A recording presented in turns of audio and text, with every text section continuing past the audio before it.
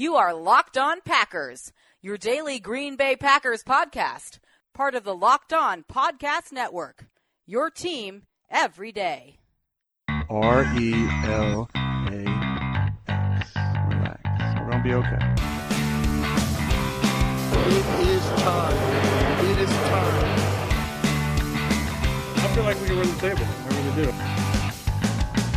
You are Locked On Packers, part of the Locked On Podcast Network, your team every day. I am Peter Bukowski, and I cover the Packers for SB Nation. I cover the NFL for FanRag and FanSided, and you can follow me on Twitter at Peter_Bukowski. You can follow the podcast on Twitter at Locked On Packers, and you can find all of the podcast content at LockedOnPackers.com. It is Wednesday. A lot to talk about. We'll have one more show later in the week. And the first thing that we have to discuss is on Tuesday, the Chicago Bears declined their option on former Packers guard Josh Sitton. And this became a point of contention among Packer fans. Do they want him back? Now, it could be a moot point because the Packers may be interested in Sitton and he may not be interested in coming back. He did not leave on good terms. He was pretty upset with the way everything planned out. He was pretty upset with the way that things ended in Green Bay and said some things to his teammates about it. But that doesn't mean he's necessarily opposed to coming back. He's only 31, will turn 32 this offseason. And here's why I think it makes sense if you're the Packers. When they cut him, they had Lane Taylor and they had Jahri Evans signed. They didn't know if Lane Taylor was going to be good. He turned out to be pretty solid. He can probably play right guard. Injuries forced the Packers to have to play Lucas Patrick, to play Justin McCray.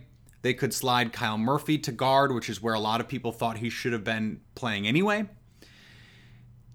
If Josh Sitton, who one of the reasons the Packers moved on was both his price and his injury history, struggled with injuries again in Chicago, but when he was on the field was again, very good.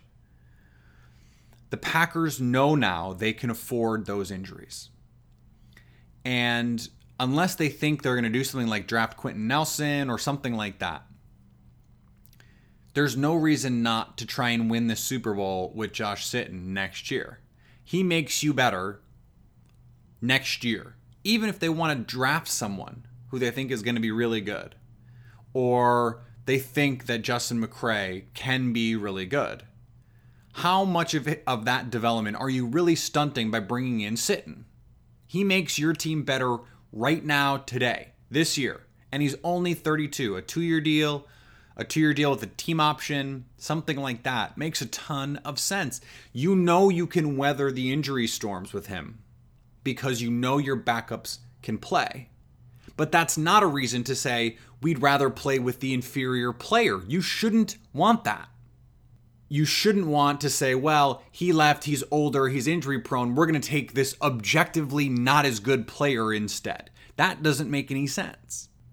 Josh Sitton in 2017, that version of Josh Sitton, even if you only get 10 or 12 or 13, 14 games, that version of Josh Sitton is better than any interior offensive line on Green Bay will be next year.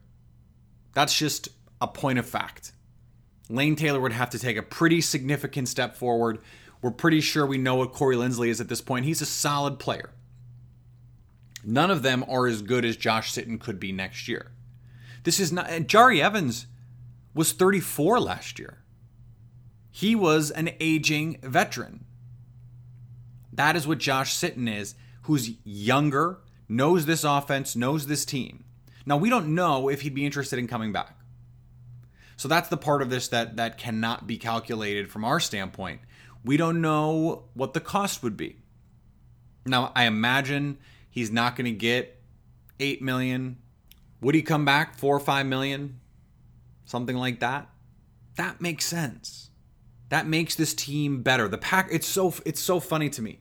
The Packer fans on Twitter and that call into radio shows and go on message boards, they killed Ted Thompson. Go sign someone. Make this team better. And then when the Packers now have an opportunity to sign someone, a guy that we know can play at an all-pro level, maybe not anymore, but has been and played at a high level last year, when the Packers would have a chance to bring him in, now the fans are suddenly behind the Ted Thompson model. No, don't sign him. We're going to go with this backup player. We have no idea if they can be a good player for 16 games. Here's the other thing. Yes, the Packers have depth right now as it stands. Signing Josh Sitton means they have a starting caliber player and they don't have to elevate one of the backups. This has a trickle-down effect. If you elevate Justin McCray, now the only guy that you know in a pinch can play for you is Lucas Patrick, and you don't know if he can, number one, stay healthy, couldn't last year, and two, he played really in the Bears game. But beyond that, we don't know what the kind of player he is going to be over, let's say he has to start 3, 4, 5 games. What does that look like? Maybe the Packers can move Jason Spriggs back to tackle where he can be a swing tackle. He can play guard or tackle. Elevating one of the backups means losing key depth. That was depth they needed last year. So you could say, okay, well, I'm comfortable, Lucas Patrick, Justin McCray, and then draft someone. Okay, that's nice. That is objectively a worse straight up talent situation than just signing Josh Sitton. You can still do all that. You can still draft the guys. They should draft an offensive lineman in the first 4 picks. But that doesn't mean you just say, okay, well, I'm out on Josh Sitton. Why? Whether or not he's going to sign is not relevant right now. We're just talking about, is it a good idea for the Packers to try? Should they call him? Yes, 100% absolutely yes, they should call him. Would you come back to Green Bay? If he says no, no harm, no foul. If he says yes, then we talk about price. At $8 million a year, that's aggressive. What am I spending that money on otherwise? If he's the only guy you sign, then yeah, $8 million. If you're not going to sign anybody else, if the money's not going to waste, this has always been my issue with the Ted Thompson model. You say, okay, I'm not interested in paying player X above Y price. Okay. What do you do with that money? What is the opportunity cost of signing that player? What is the opportunity cost of taking a risk on a free agent? What could that money be used to pay for? And if the answer is nothing, which is usually the answer, and yeah, Ted Thompson has used that money to re-up players and to create a little bit more space to sign or re-sign a player, to give Aaron Rodgers a big deal, to re-sign Jordy Nelson or Mike Daniels or whatever it is. But the Packers are regularly well below the cap. So the argument against signing a player at a certain price has to be weighed against what that money would or could be spent on otherwise. And not just could, because there's always money that could be spent. You can spend that money on anything. You could go give a bad player a big deal. That's always within your right. Doesn't make it a smart idea, but that is certainly your right to do. But who would that money be spent on? Are there other viable, not just options, but preferences? If they're not going to spend the money, spend it on Sitton. But if they are going to spend that money, if they're going to go sign Marquise Lee, and they're going to go talk to Tremaine Johnson and Malcolm Butler and Ross Cockrell and some of the free agent corners that are out on the market, and there's going to be more, then no. No, you don't want to spend a bunch of money on Josh Sitton. If you can get him at the minimum or something close, I don't think he's going to take that. I think there's going to be more teams interested. The Texans are going to be interested. A team like Indianapolis that has a boatload of money could be interested. I mean, there's plenty of teams out there that have money to spend that could be interested in signing him. So he's not going to come and play for charity. The Packers should call. That's all I've said. That's all I've argued. They should call. And they should see what it would take. And if he's going to say yes, then figure out what the money is. And if there's going to be a bunch of money that he wants and you want to spend that money elsewhere, okay, pass. I'm fine with Justin McCray, or if they want to draft someone. I mentioned this earlier a week or two ago. Someone suggested the Packers draft Isaiah Wynn, who's a guard from Georgia, played some tackle at Georgia. At 14, I said, fine. The Packers need to add offensive lineman talent. They do. Trying to improve this offensive line should not be seen as a negative. And offensive linemen in the first round have significant value. I know Ted Thompson doesn't have a great track record with some of those high picks. I know the Derek Sherrod thing scares some people. But I think he knocked the Brian Bulaga pick out of the park. He knows offensive linemen. He's not making the decision anymore. Brian Gutekunst is. But he has a pretty good eye when it comes to offensive linemen. Brian Bulaga, David Bakhtiari, Josh Sitton, TJ Lang, Corey Linsley, JC Treader, Lane Taylor. The track record is there. So you can trust him to deal with these things. How is Brian Gutekunst going to deal with it? We don't know. But if he's going to be aggressive in free agency, and we think he's probably going to be at least more aggressive than Ted Thompson, obviously, low bar, then this is a good place to start. Before we move on, I want to remind you about our Pro Football Focus Edge giveaway. Put your name and your Twitter handle in a review of this podcast on iTunes, and you'll be entered to win a Pro Football Focus Edge subscription. That gets you access to player grades, snap counts, position ranks, fantasy projections. There is a wealth of draft content that they put up. There's going to be a lot more content coming as we go through this draft process. So get on board, get behind the paywall for free. Just put your name and your Twitter handle in a review of the podcast on iTunes. I want to talk about the draft for a second. I've seen a lot of people and heard from a lot of people suggest the Packers should trade up. Let's just game this out. I mentioned this on Twitter. There are 13 picks between 1 and 14, obviously. Simple math, right? If you look at the players who are likely to be taken there, there's a pretty solid list. We know 7 or 8 within a relative measure of certainty. So that means the Packers, we don't know how many quarterbacks are going to go. We think at least 3, could be 4. We think Quentin Nelson's going to go. Minkah Fitzpatrick, Saquon Barkley. We're already to 7 players. Calvin Ridley, that's 8. There's only 6 players in the interim there. And we haven't even gotten to the Denzel Ward, Josh Jackson, Derwin James, Roquan Smith. If another quarterback sneaks in there, all of a sudden they're pushing down players. The reason I bring all of this up is at 14, who is the guy that you're going to trade up to get that is so much better than everyone else? Because the assets you need to give up to get from 14 to, say, 8, who can you get there?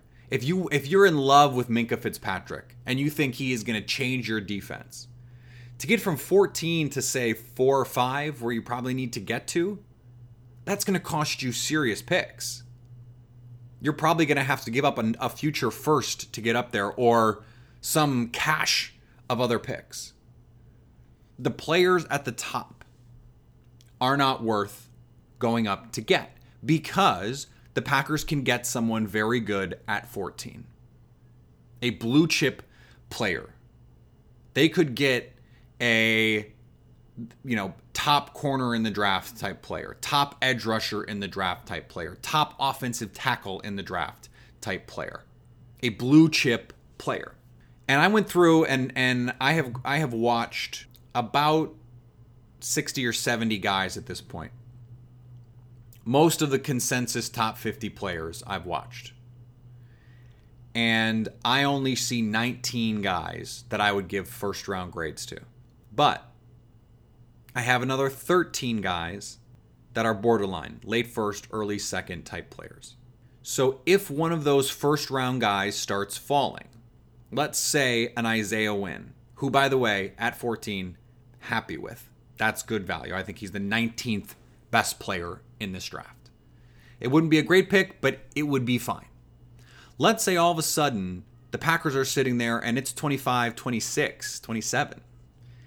And a player like that is on the board who can come in and start right away day one for you. He can play tackle in a pinch, and he can be on your offensive line for the next 8 to 10 years. Or someone like Harold Landry, for whatever reason, is sitting there mid-20s. What is it going to take to get back into the first round? This is something Ted Thompson has done in the past. Remember the Clay Matthews draft? They took B.J. Raji at 9 and then traded back into the first to get Clay Matthews. You see a guy with a legit solid first-round grade dropping, you go up and you get him. I get that. Now the Packers have 45, they have 76 overall, and they're going to have a compensatory third in all likelihood, which you can now trade. So if they just packaged 45 and 76 by the draft value chart that most teams go by in some form or fashion, that gets them back into the first round to 28 or thereabouts. Who can you get there that's worth it? Now, if they throw in their fourth, they can get into, so they give up so they'll give up second, third, and their fourth. They could get into that low 20s. If they give up their second and both thirds, the third and the compensatory, they could get into 20, 21. I don't think that part of it is worth it. I don't think it makes sense to trade up back into the first round. And the reason is what I said. There's only 19 guys with legit first round grades, but there's another 13 with borderline grades. And I haven't watched everybody, so there can and likely will be some more guys that sneak into both of those mixes. So the Packers pick at 45, right?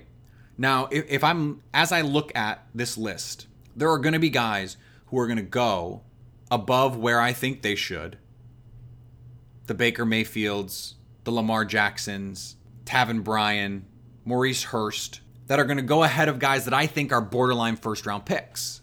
The NFL only has to screw up about 10 of those picks, and that's easy. Darius Geist is going to go too high. Josh Allen is going to go too high. Arden Key is going to go too high. Leighton Vander Esch, the linebacker from Boise State, he's going to go too high. Ronnie Harrison, the safety from Alabama, he's going to go too high. These names don't have to mean anything to you right now, but the point is, the Packers can wait at 45, and the likelihood that someone good will fall. They don't have to fall all the way to 45. If they just fall into the second round, it wouldn't take that much ammunition to get from 45 to, say, 40. Or to 36, somewhere at the top of the second, to get one of these borderline first-round players. I think one of the reasons why that could make some sense, why you might trade third-round picks or fourth-round picks, is the talent falls off pretty precipitously after the top 50. Now, that's true in a lot of drafts, but this one in particular, the impact players are all in the top 50. And after that, it's a lot of niche players, a lot of role players, a lot of position-specific players, scheme-specific players. So if that's true, if there is this precipitous drop-off, then it makes sense to give up those extra picks in those ranges where you're not going to get impact players, trade them to get another impact player. But I think you stay put at 14. If someone starts to fall at 45 into the second round that you had a first round grade or a borderline first grade on, then you can go up and get them. And then even better is here are 2/3 and whatever else it takes to get back into the second round to get one of these last impact players as this talent pool drains. As we get into pick 58, 59, 60, 65, 66, can you get back into that range to get one of the last few true impact players? And would you give up multiple, again, 2 third-round picks with the compensatory in all likelihood, a fourth, probably an extra fifth, package those picks and move up? I think you stay at 14. I think you stay at 45. And then anything after that, you use to package together and move up to get another impact player. Come out of this draft with 3 starting caliber players, high impact players, potentially top 60 talents, and you've set your team up in the long term and the short term. All right, we'll have a show on Friday and back the following week with 3 more shows. Combine's going to start before you know it. I'm trying to get some draft experts, writers, people who follow this even closer than I do on the show in the next few weeks to try and really get this prep as we ramp up toward the Combine and beyond. If I can't get, I'm working on getting a guest for Friday. If I can't get the person that I want, then we'll do a positional review. That'll be on Friday. A lot more to come. Make sure you have your eyes on Acme Packing Company, on Fansided, on FanRag NFL, on my Twitter at Peter_Bukowski, the podcast Twitter at Locked On Packers, and always stay locked on Packers.